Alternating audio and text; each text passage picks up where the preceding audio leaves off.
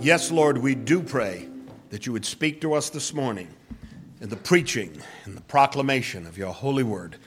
And we pray in Jesus' name, attend us by your Spirit. Amen.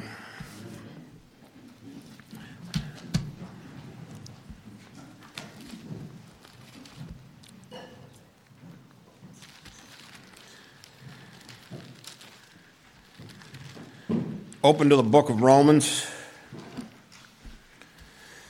We'll be in chapter 14. We had a week's break with a wonderful presentation by our brother Dan Croce last week. Wonderful Christmas message and his testimony in the Lord.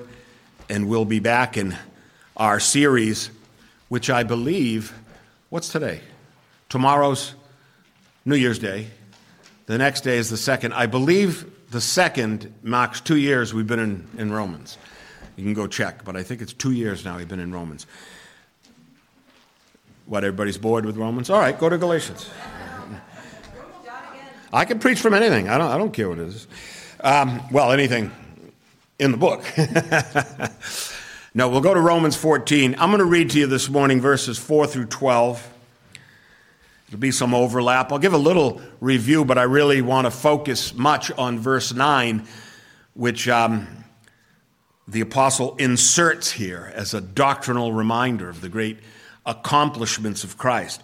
So from verse 4, Paul writes these words to the church of Rome. Now remember, he's writing to Christians. Salvation is assumed here. He's not talking about doing certain things or approving of certain things as a way to procure salvation.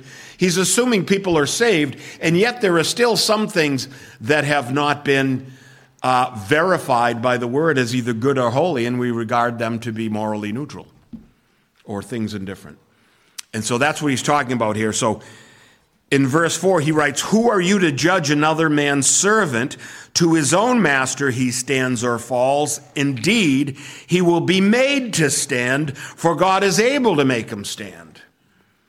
One person esteems one day above another, another esteems every day alike. Let each be fully convinced in his own mind. He who observes the day observes it to the Lord. And he who does not observe the day to the Lord, he does not observe it. He who eats, eats to the Lord, for he gives God thanks. And he who does not eat, to the Lord he does not eat, and gives God thanks.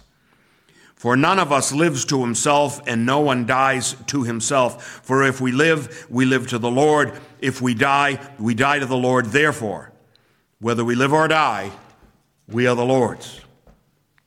For to this end Christ died and rose again and lived again, that he might be Lord of both the dead and the living.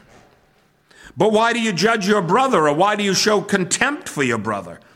For we shall all stand before the judgment seat of Christ, for it is written, 'As I live, says the Lord, every knee shall bow to me, and every tongue shall confess to God.' So then each of us shall give an account of himself to God. Therefore let us not judge one another anymore, but rather resolve this, not to put a stumbling block or a cause to fall in our brother's way. I know and am convinced by the Lord Jesus that there is nothing unclean of itself, but to him who considers anything to be unclean, to him it is unclean." Father, in Jesus' name, open to us the deep meaning of this, your holy word this morning. Amen.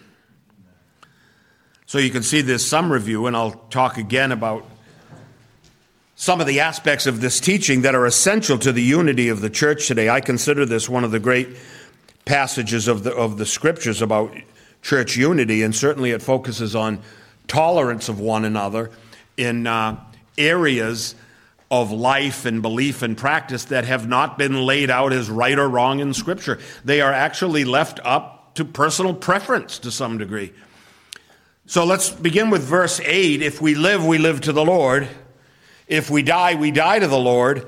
Therefore, whether we live or die, we are the Lord's. The Lord owns us, the totality of our life. Since the moment we make our profession, when he became real to us, to the moment we meet him again in heaven, and then throughout all eternity, we are the Lord's. And what we do, we have to be settled in at least our own minds and our own conscience that what we do is right to do before God. It's something we can rightly offer to him as an offering. I can eat this thing, Lord, without offending you. I can drink this, Lord, without offending you. I can take part in this festival, and I'm satisfied in my heart that it is not offensive to you, O Lord. All of these things were talked about in the early church. Paul talked about in chapter 14, right at the beginning, he who is weak in the faith, receive one who is weak in the faith, but not to disputes over doubtful things. Number one, there are doubtful things. There are not things that the Holy Spirit gave you special little knowledge are wrong and everyone ought to stop doing it. See, that's called a Judaizer. I want to talk about that a little bit today. It's not in the notes, but it's something I think is important in the Bible shows. People crept in to steal people's liberties. One believes he may eat all things. One believes he should eat only vegetables. There's no law on this. If you want to eat vegetables, have at it. If you want to eat meat, have at it. But don't be at the other guy's throat over what he decided to do. Let not him who eats despise him who does not eat, and let not him who does not eat despise him who eats, for God has received him.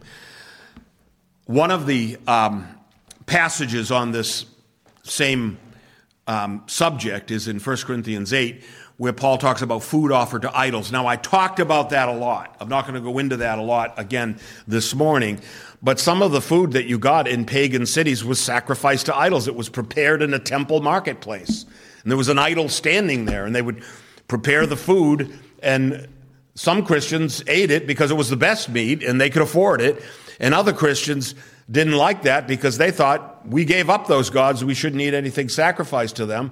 But as Paul pointed out, they're not really gods at all. There's really nothing involved in this ritual. And so if you're clear in your heart about it, it isn't like the meat can taint you or do something bad to you spiritually. However, if your brother's offended by it, consider not doing it, at least not in his presence.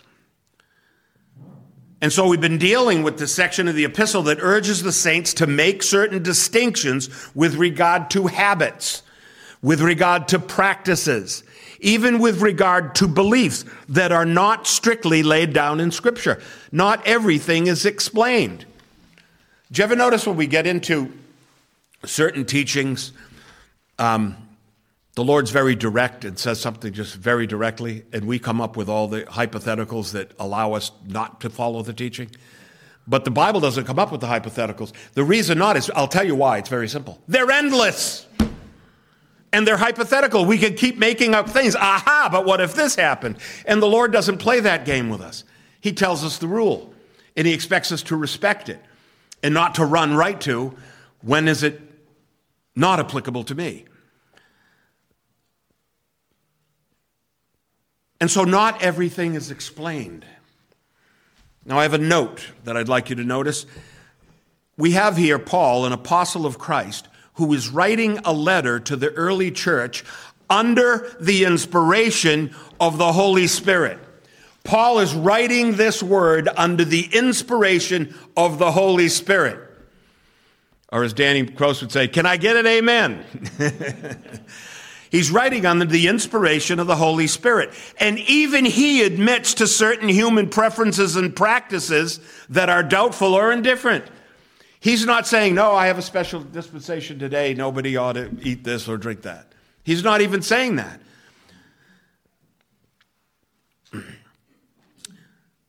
So if they're spiritually indifferent, they are spiritually what? Inconsequential.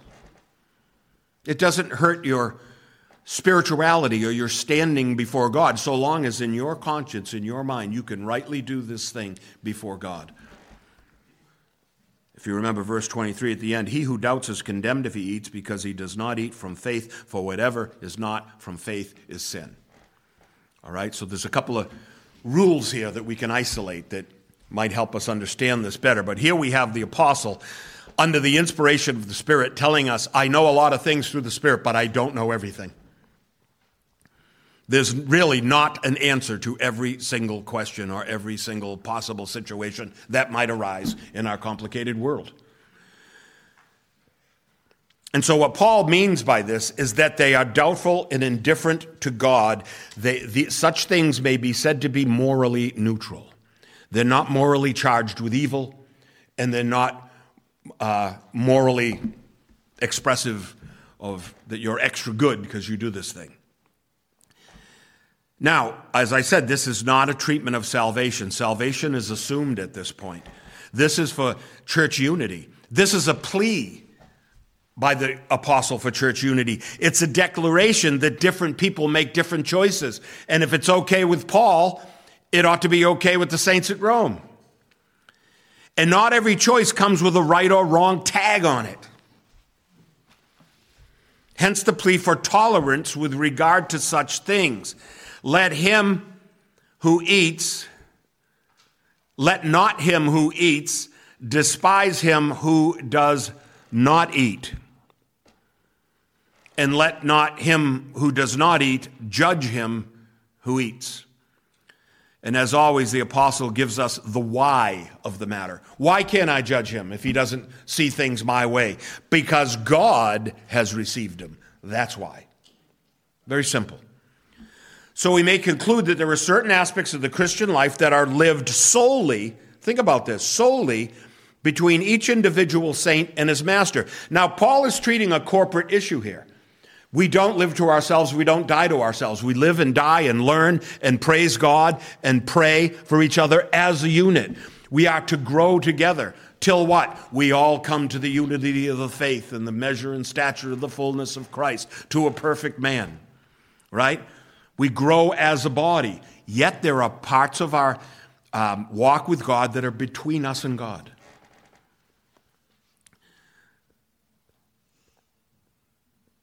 And so certain aspects of the Christian life are lived solely between each individual saint and his master. For we read, "Who are you to judge another man's servant? To his own master he stands or falls." And then Paul adds this, "Indeed, he will be made to stand, for God is able to make him stand." My commentary here is able means willing. That's why he said God will make him stand, because he's able. Able means willing here. God is willing and able to make each one stand, even in matters of personal preference, personal conscience, or personal level of understanding. Are you with me so far? Right. Since Paul also makes the distinction between weaker and stronger brethren with regard to understanding of spiritual matters, when he says the weaker brother eats only vegetable, he doesn't mean he's less of a Christian. He means weaker in understanding of certain things. We're all at different levels of understanding, but the whole church has to come in growth together as a body. We're the body of Christ. That's why we have the gifts, to make sure no one gets left out. Right? Reach out to one another. So we come to different levels of understanding of spiritual matters, really at our own pace, maybe our own intellectual pace, maybe our own emotional pace. Some of us have been extremely emotionally impaired because of a difficult past or abuse in our past lives, and it takes us longer to reconcile certain things in our daily lives than other people. I had pretty good parents. In fact, I would say all the bad things that happened to me were my fault, and because I didn't listen to them, not because I did. But I do want to say, greater understanding does lead to greater freedom in the body of Christ. And that a particular saint's fear of certain practices may be a matter of defective understanding. He hasn't come to the point yet. Paul says all things are clean. Nothing's unclean of itself. Some people haven't come to that. And I talked about that as some of the definition of superstition, which I'll touch on again today. And so Paul explains by saying in verse 4, "I know and am convinced by the Lord." So under the inspiration of the Holy Spirit, I know and am convinced by the Lord Jesus, there is nothing unclean of itself, but to him who considers anything to be unclean, to him it is unclean. And this is where I digressed last week and talked about superstition. And superstition is what? It's like a self-imposed religion based on fear. That evil can exist in this microphone. Microphones are evil, and a man ought to be able to speak to crowds without it. You see what I've done? I've given the microphone some kind of power that it doesn't have. We do that with all sorts of things. We do that with statues. Certainly, the pagan is worshiping the statue as God, or at least representative of God, but we know there's no God. We know the Philistines worship Dagon. We know there's no real Dagon, right? So if you're starving and all you have is meat sacrificed to Dagon, as long as your conscience is clear about it, have at it.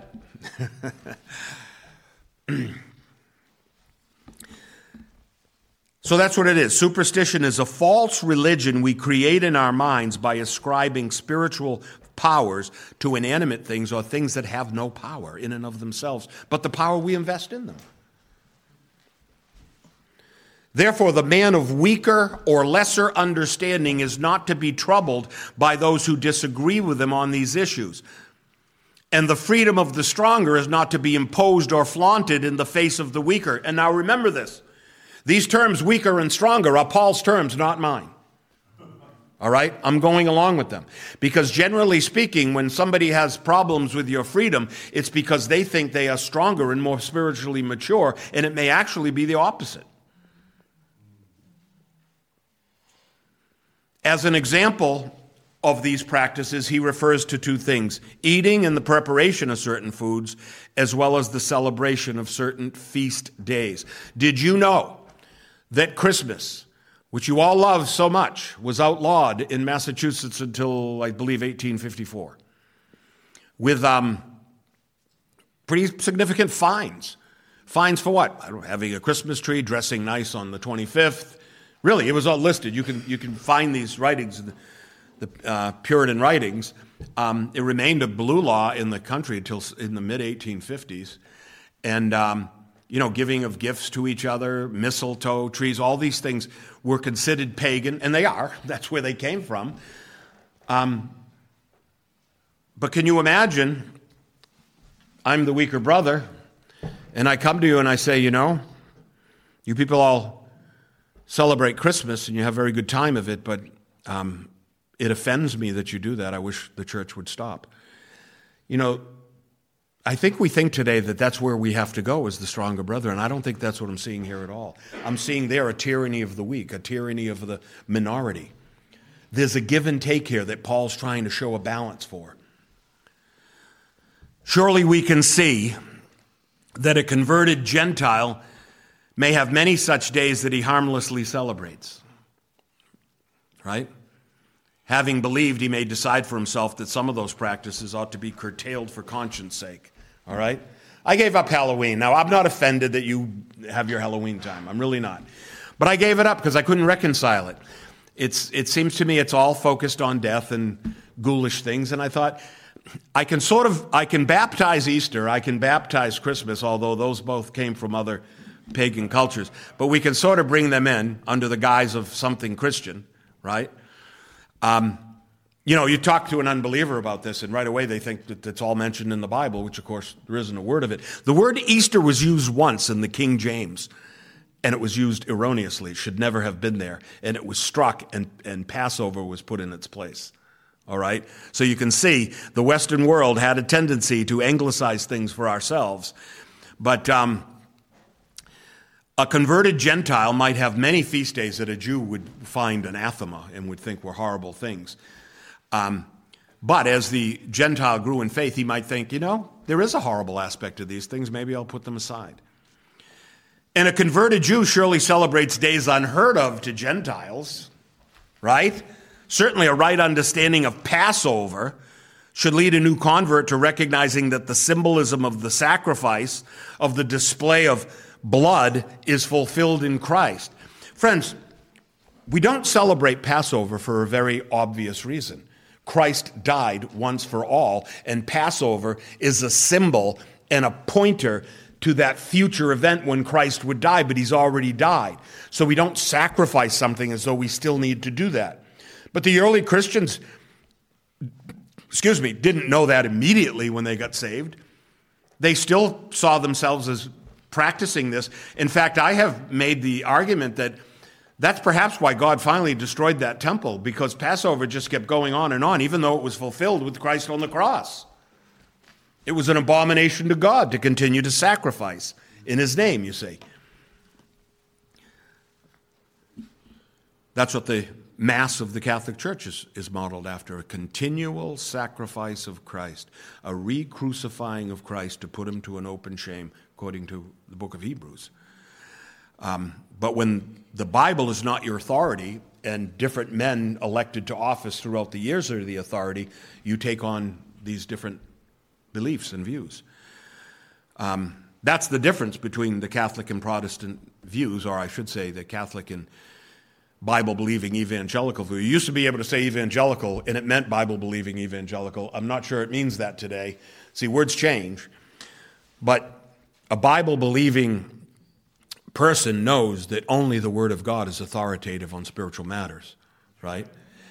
And there's no other contender for that. In the Catholic world, the Pope has that position, and the Bible is relegated to his view of it. All right? So I make that distinction. So certainly these disparate groups that came into the church at this time would have different diets, different practices, different rituals that to God were not important unless they offended someone else in the body. All right? So a Jew with the right knowledge of Passover would look down on the brother who's not yet come to terms with that knowledge. And so the writings of Romans 14 would be for him. As we read in the book of Ephesians, till we all come to the unity of faith. Friends, we can't all come in unity by ourselves. You have to all come in unity together. And this is what Paul repeatedly speaks about. This teachings on church unity in every single writing of Paul. Church unity is important. And there's times when churches, there should be schism, but it shouldn't be over things indifferent or doubtful things. All right? And so we all come to the unity of the faith and the knowledge of the Son of God. The churches should stay together and work this out to a perfect man, to the measure of the stature of the fullness of Christ. That's quite a high bar. So when someone marches out of the church because you do something they don't like, or the church won't say that's wrong or evil, and they want you to say that, and they march out, I guess in their own minds they think they've come to the measure of the stature of the fullness of Christ, and the rest of us haven't. It's the apostles' aim that the local churches march toward the day of the Lord in unity. I really don't want to be one of those guys. You know, I had a friend say to me the other day, I've been to every church in New England, but every church on the East Coast. And I thought, why is that a good thing? In other words, you're accountable to none. You've gone in, you've judged them all, and you've moved on. And I guess in the day of judgment, you walk up there alone, you'll see all these masses of people from their local congregations marching to the judgment alone. You'll be like, so be it. I don't have a church. I'm alone. I don't know how that's going to stand with the Lord. We are the body of Christ, and the body has many and diverse parts. No, I think the church is not an ancillary teaching of the New Testament. Every letter Paul wrote was to a church, and the ones that weren't to a church were written to pastors of churches, except Philemon, who was a host of a church at his house. Everything was revolved around the church. We are the body of Christ. We are to mature as a body. Are you looking at your notes? I could say what Paul said in Galatians. See with what large letters I wrote this to you. Body. We are to mature as a body and not seek to grow alone as dismembered parts of the body. You know that guy who's walking alone to Christ, you know what part of the body he is? He's the mouth. Enough said. Now, as I've said repeatedly with regard to the New Testament, that such things are partial and representative. Feast days and food offered to idols. These are representative. There are other things that could happen. Paul's using this as an example. And it in no way contains every conceivable thing that believers may find reason either to hold or to object to. So surely our modern society has come up with new inconsequential things to disagree about and to fight over. We've come up with new inconsequential things, right? Such as head coverings. Listen, I know the passage on head coverings. I know what it says. It seems like a lot of times you'll go to a place and there'll be one person with a head covering. And that's fine with me. It's never bothered me. We were at a conference the other day. Everyone was there. There was one lady that wore a head covering. I understand that. And I think she probably did it in a right view, convinced in her own mind that she was right before God. And I'm perfectly fine with that because I've been treated to the wisdom of Romans 14. But that's one of the areas. Head coverings, types of music. That's something you don't see in the New Testament. No one's fighting over the music. That's a big issue today. Especially because music in our culture, we gauge everything as Americans. This is why you have me. No, this is why you have preachers to exegete the word and tell you what it meant in the culture to which it was originally written. It wasn't written to people who had rights and opinions about everything. Types of music in our culture are generational. I'll never forget Pastor Ken making fun of people. He goes, 60 years old, and they're like this in the church. He just didn't like, that was sort of a generational thing. Older people were more demure. And I have no problem with it. I'm just saying that you got to come to consensus on some of these things. Types of music. Or the prevalence of music over the prevalence of preaching. I may have told you I went to a church in Long Island some years ago. There was a lot of people. There was a lot of singing. You came in, the music was going, electric guitars, tambourines, girls. The whole thing was going on, and it went on, and it went on, and it went on. There was a big screen, and there were words, and there were elephants and pictures of all kinds of things. I just remember it was talking about Africa or something. It had all these different pictures and words going by because no one reads music anymore, so you put the words up and hope they know the tune. And it just kept going on and on and on. And finally I sat down, and people were like urging people who sat down to stand up. I'm like, okay. So now you know me. I won't stand. Once you tell me, it's going to be hard for me. But because I'm skeptical. I want us to be skeptical of authority. But all of a sudden, in the midst of the music, a man came up in sort of a leisure suit, no tie. That's the thing, and that's fine. I don't care. Don't tell me what James said about fine apparel and all that stuff. And he came up, and he stood in front of this little plexiglass podium, and he had a little stool, and he sat on the stool, and he said, "Forgive me for interrupting the worship." And he preached a message for 8 minutes. Forgive me for interrupting the worship. Friends, right worship to God contains certain things. In my opinion, which is the opinion of the reformers who I trust, preaching is the principal part of worship. You are listening to my words, who I pray are God's teachings, but you are worshiping God by doing that.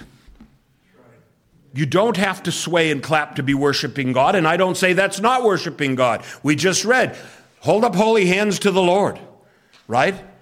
Hands are holy, hold them up. But these are the things we've created today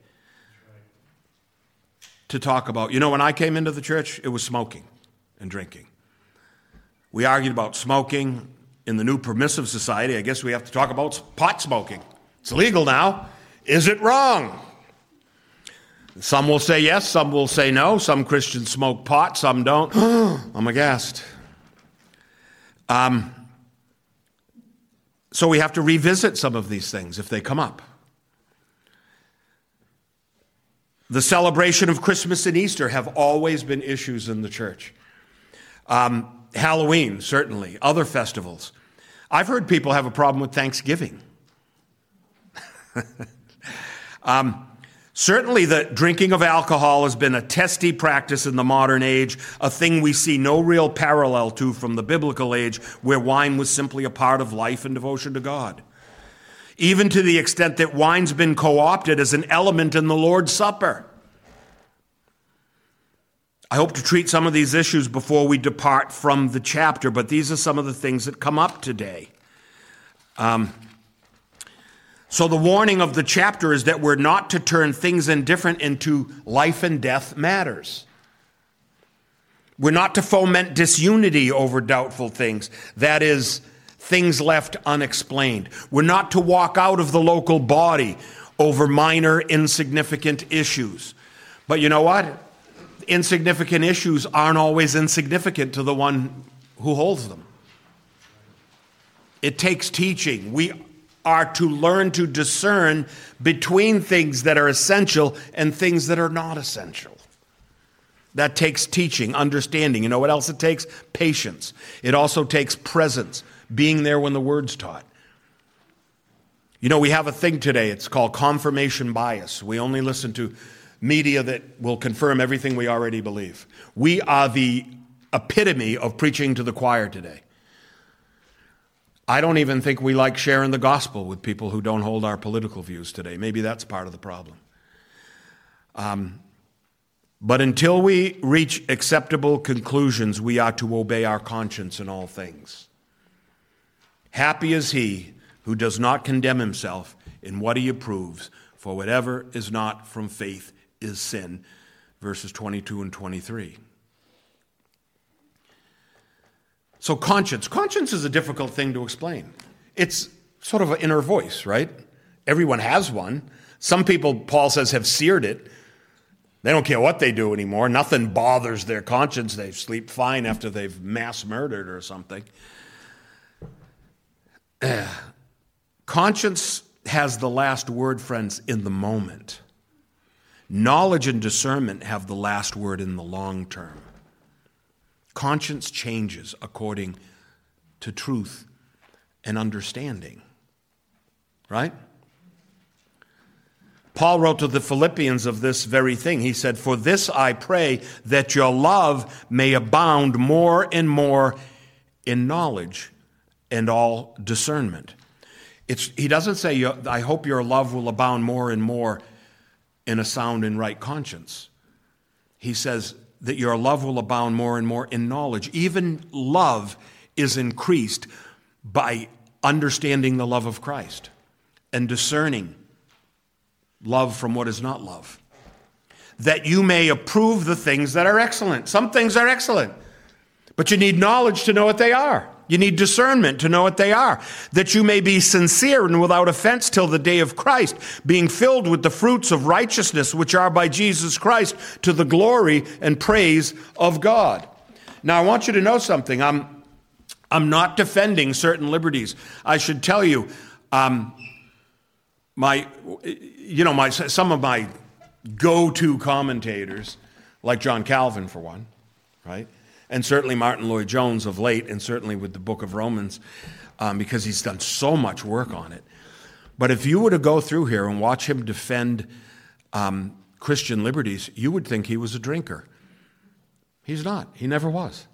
He actually has to come out and say it, and he says in one place, he said, "You probably think I'm a drinker because of what I'm saying. I'm not. I'm just saying it's not in and of itself an evil thing, and I can't stand here and tell people not to do it." But you would have thought, listening to him, that it was the same thing. Same's true with John MacArthur. They're not, and I'm not defending certain practices. I'm just saying some of them are things indifferent, things personal. So the apostle warns his beloved disciple to beware of such people who are not developing with regard to knowledge. Okay? He speaks of those who are tossed to and fro. You've heard that from Ephesians, right? Tossed to and fro by every wind of doctrine, right? And to Timothy he writes that men become lovers of themselves, loaded down with sins, led away by lust. You remember that language, right?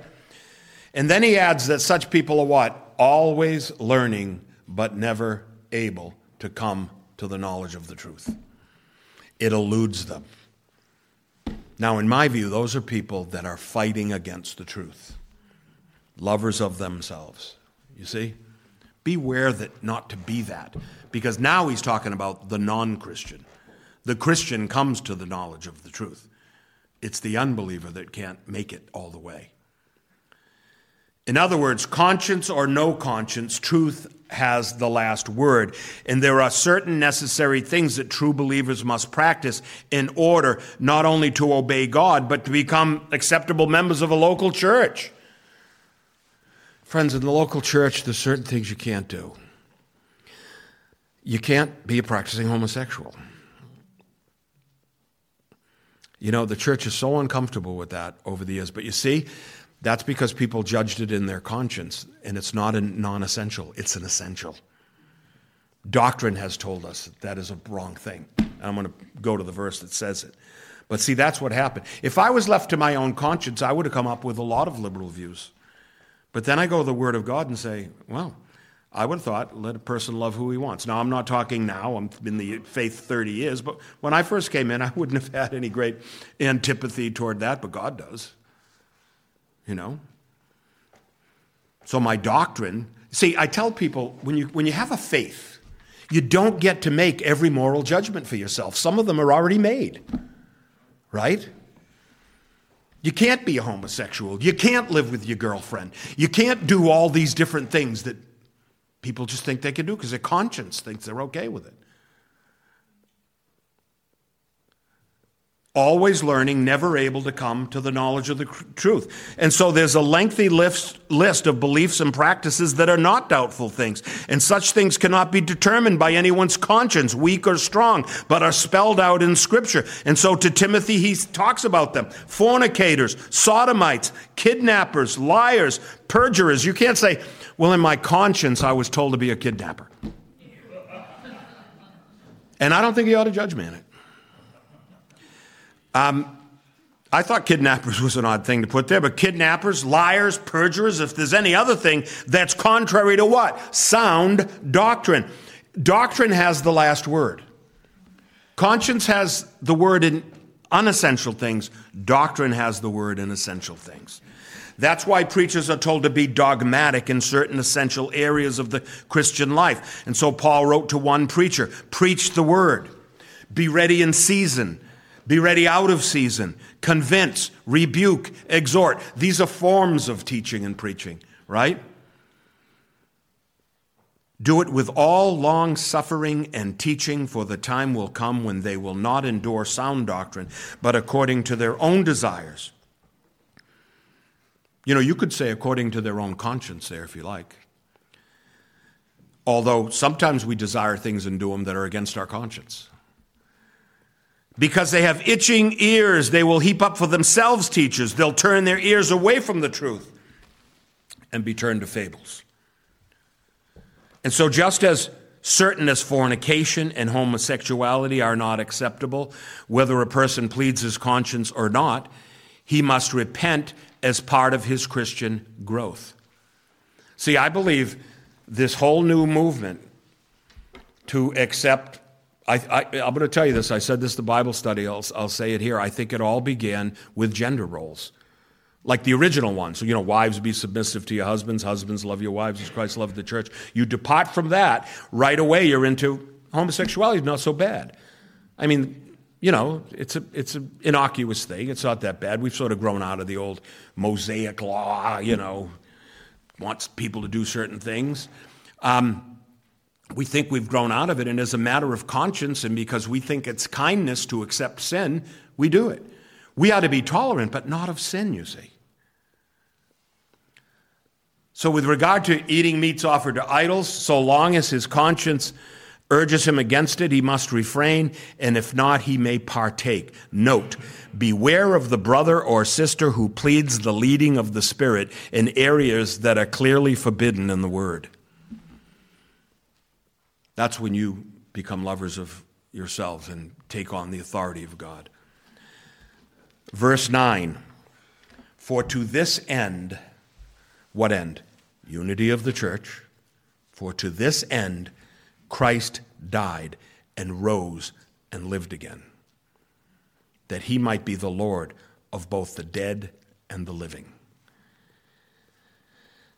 Now, this verse carries with it the fullness of the gospel. Why did he suddenly insert this? Because everything for Paul goes back to doctrine. It goes back to teaching. It goes back to remembering the primary things, the truths that we're really about, not these little things about food and feast days, right? It speaks of what? The death of Christ. For to this end Christ died. It speaks of the resurrection of Christ and lived and rose again. It speaks of the resurrection of Christ. It speaks of the dominion of Christ is poured out into both worlds, the living and the dead. It speaks of the lordship of Christ. And so it's safe to say that the verse contains in it the full essence of gospel truth. This verse is the gospel, right? It's a creed. And so the question arises, why did Paul insert this creed into his treatise on tolerance? Because there's a bigger issue at play. And we don't know when the end's coming. It's ticking away. Unlike me, you can't hear your heart tick away. I can because I have an artificial valve that warns me life's going on, tick by tick, beat by beat. It's a great gift.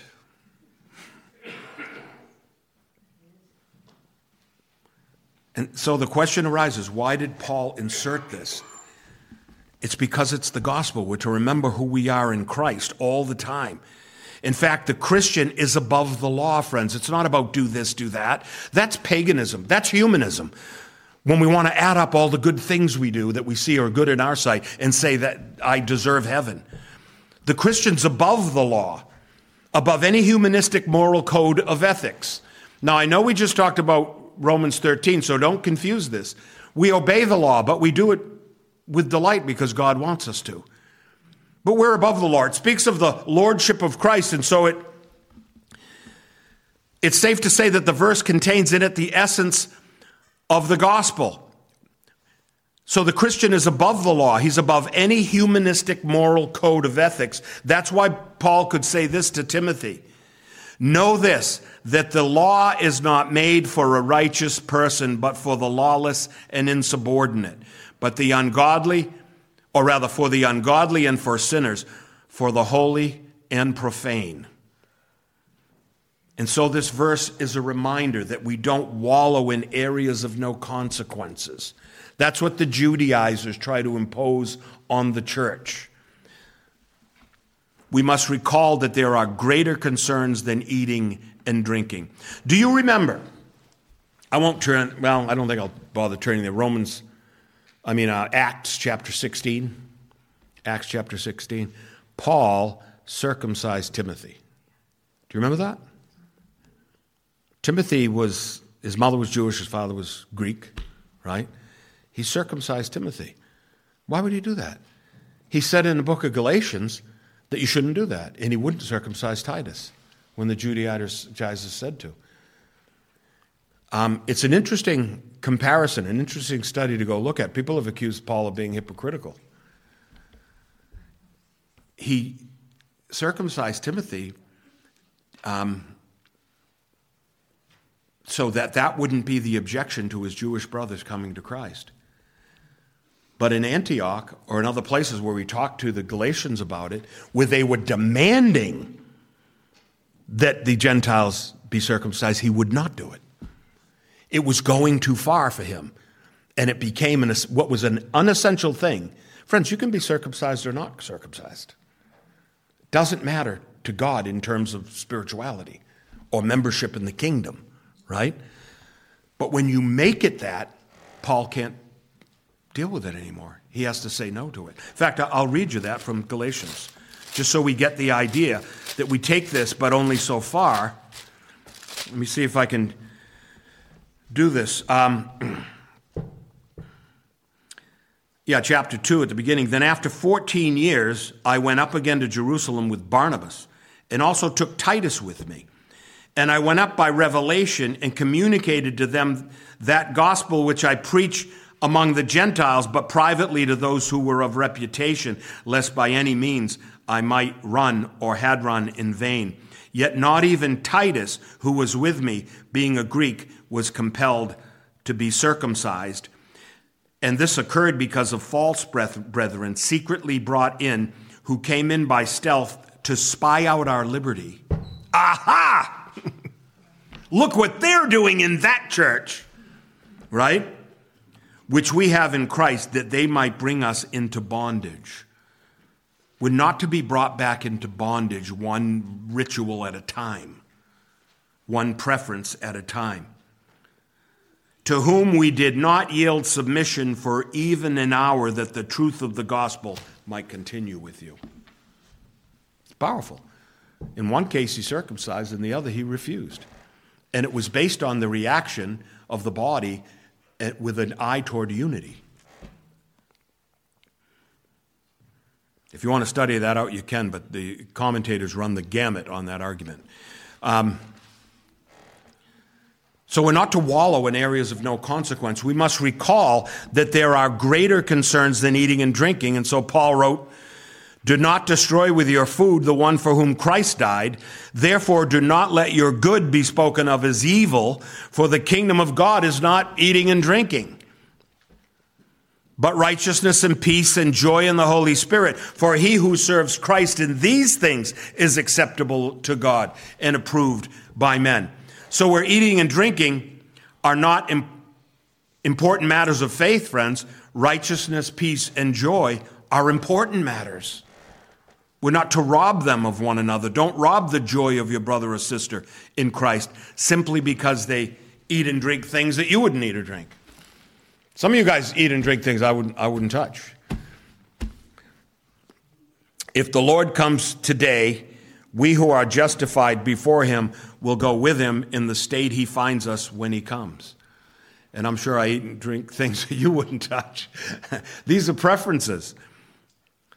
Your approval or disapproval of your fellow servant will have no effect on his place in the kingdom. Remember I told you about my pastor friend who believed that we're going to have this interim rapture? You know, it's a big teaching in dispensational theology today, and I don't take that view. Yeah, we're raptured. I think at the end, he thinks in the middle somewhere. And so we had this view, but he was so strong in it, I said to him, now, if you're right, and I hope you are, let's go. I said, but I don't believe in the rapture, but I still go. My salvation isn't based on my belief of the inconsequential thing of when the rapture occurs, since nobody can seem to figure it out, right? Thank God it doesn't, I believe in the same Christ you believe in. So if the rapture comes sooner like you think, I'll be right next to you going, I'm so glad you're right. Right? Well, we're going up to heaven on the clouds.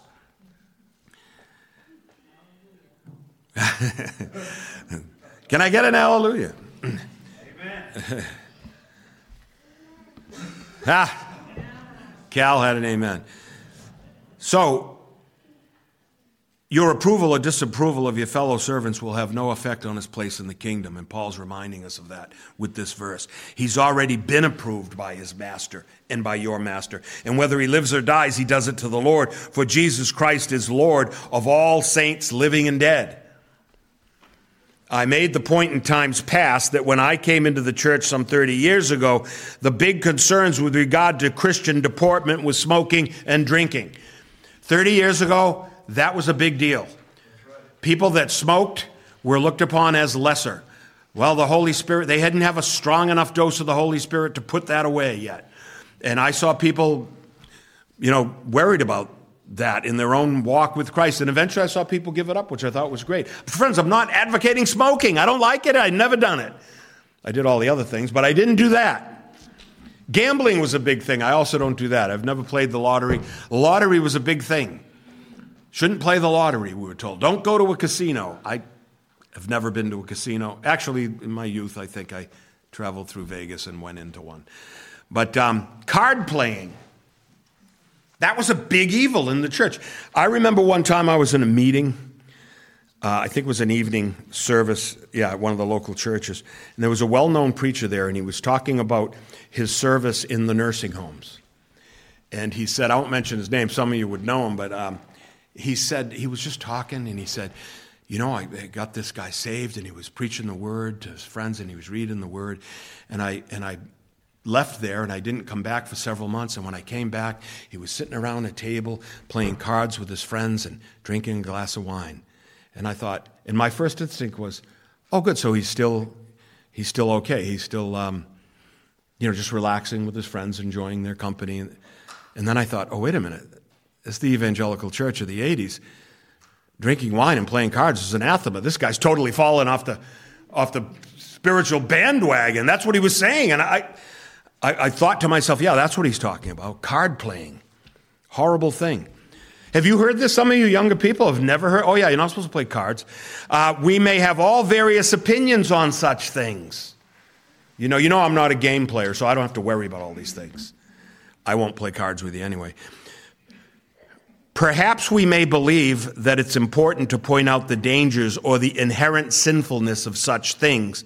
But while the churches were decrying the lottery and smoking and adultery, or smoking rather, while they were decrying these things, adultery and divorce were dramatically on the rise. These are the real things the church should be concerned about. The only reason I hate the lottery, by the way, is because when I'm standing behind a guy at the convenience store who has to order 10 tickets, scratch them, and give them back before I get to just pay for my Coke and leave. That bothers me. Every now and then I say something, but being a Christian, not allowed.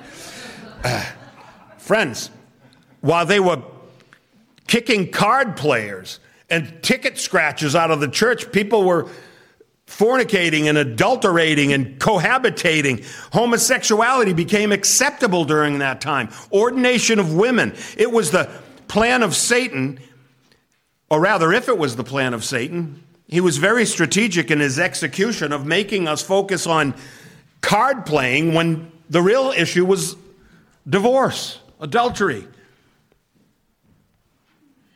And so Paul, it seems to me, drops this doctrinal depth charge into the conversation to remind the saints of the glorious victories that we all can celebrate in Christ and what Christ accomplished by dying.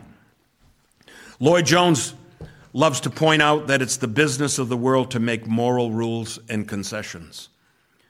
It's the love of the ungodly to focus upon behaviors. But for them, there's no authority. So they make up what's right or wrong.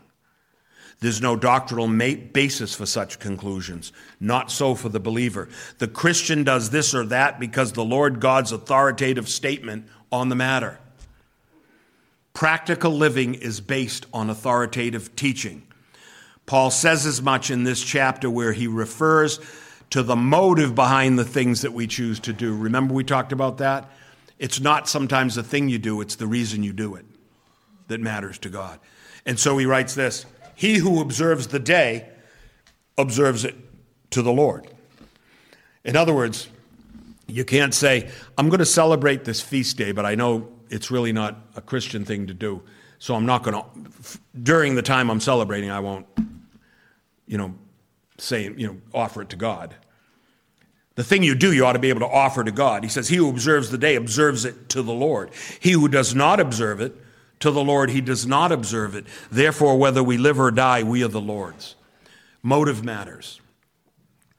So what verse 9 is telling us is that the death and resurrection of Christ gave him authority over all things. And for us, whether we live or die, we are the Lord's. This is the great New Testament truth. In Jesus' time in the flesh, he did not claim personal authority. Did you notice? I'll give you an example. John chapter 5. I can of myself do nothing, he said. I can of myself do nothing. As I hear, I judge, and my judgment is righteous because I do not seek my own will, but the will of the Father who sent me. That's true for all of us. We don't have authority, but as long as you're doing what God says, at least we're doing the right thing, right? And having conquered death in the grave, he's able to say this later on in the resurrection, Matthew 28, all power is given to me in heaven and in earth. These things the Lord may say, I am he that liveth, Revelation, right? And was dead, and behold, I am alive forevermore, amen. And I have the keys of hell and of death. He earned that power and that right. So it seems the apostle is intent upon us learning that the Lord Jesus Christ earned the power he now holds by dying and defeating death. It's essential to his sovereignty. It's essential to his authority. Observe the implication of the verse. Jesus would not be the Lord of death apart from his coming into the world to die and to rise from the death, having conquered it. You might ask, how did the Lord's death save us? Well, the obvious answer is the resurrection.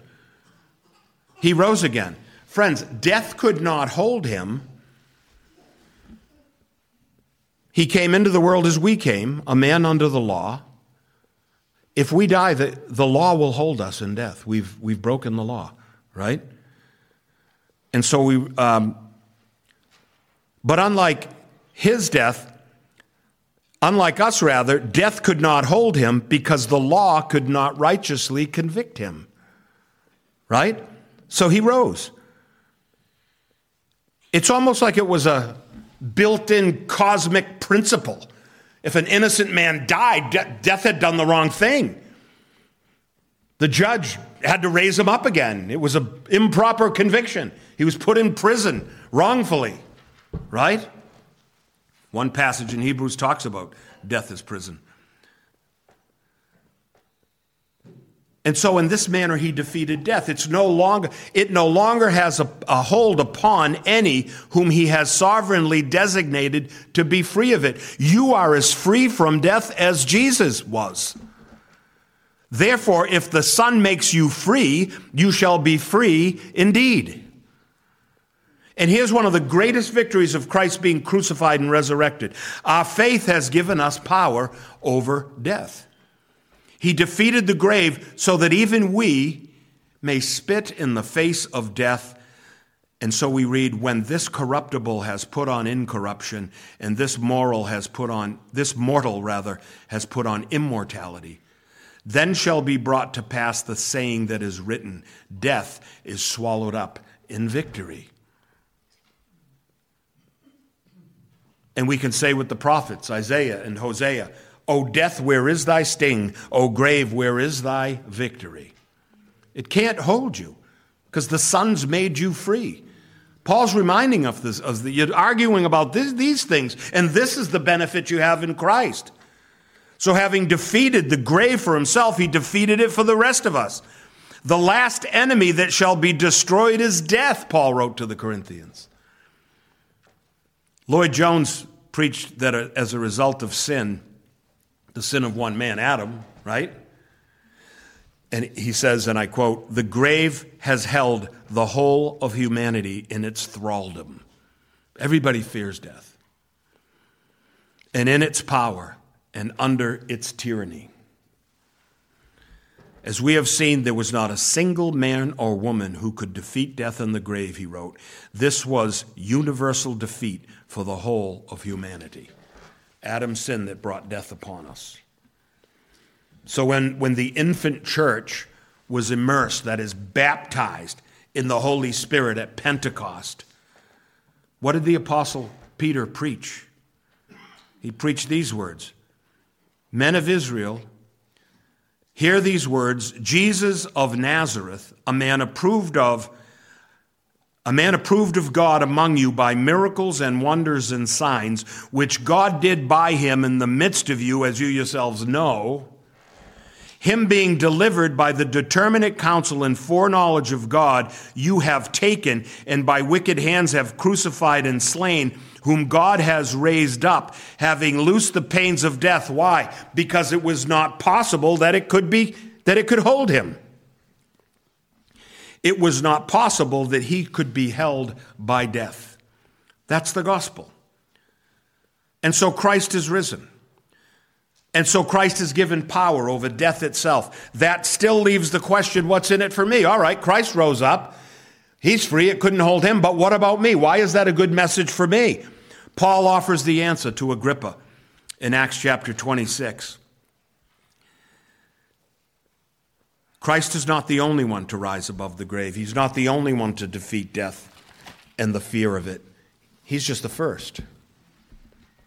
So he said to Agrippa, the king, one of the grandsons of Herod, he said, having therefore obtained help of God, I continue unto this day witnessing both the small and great, saying none other things than those which the prophets and Moses did say should come, that Christ should suffer, and that he should be the first that should rise from the dead. You can't be the first if there's no one else. You're just the only. And for those of you who are not yet certain of your own power over death, your own power over temptation, we talk about temptation, friends. We have power over temptation. When you yield to temptation, it isn't because the temptation was so great. It's because you chose to yield. Because you have the power of the Spirit of God to resist it. Here I am, writes the writer of Hebrews. Here am I and the children whom God has given me. Inasmuch then, as the children have partaken of flesh and blood, he himself likewise shared in the same, that through death he might destroy him who had the power of death, that is, the devil, and release those who through fear of death were all their lifetime subject to bondage. We're released from the bondage of the fear of death. But it's one of those gifts of grace that we rarely take hold of. He himself likewise shared in the same, that through death he might destroy him who had the power of death, that is, the devil. The devil has no power over you, except influence, and released those who through fear of death were all their lifetime subject to bondage. For indeed, he does not give aid to angels. He does give aid to the seed of Abraham. And if you followed the teaching of the book of Romans, we're the seed of Abraham. Therefore, in all things, he had to be made like his brethren, that he might be a merciful and faithful high priest in things pertaining to God, to make propitiation for the sins of people. For in that he himself had suffered, being tempted, he is able to aid those who are tempted. This is why you inserted verse 9 in Romans 14. Father, we ask that you give us a full revelation of this, your holy word, the promises of God, the accomplishments of Christ in our behalf, and the powers he has given us to wield, O Lord, we pray in Jesus' name. Amen.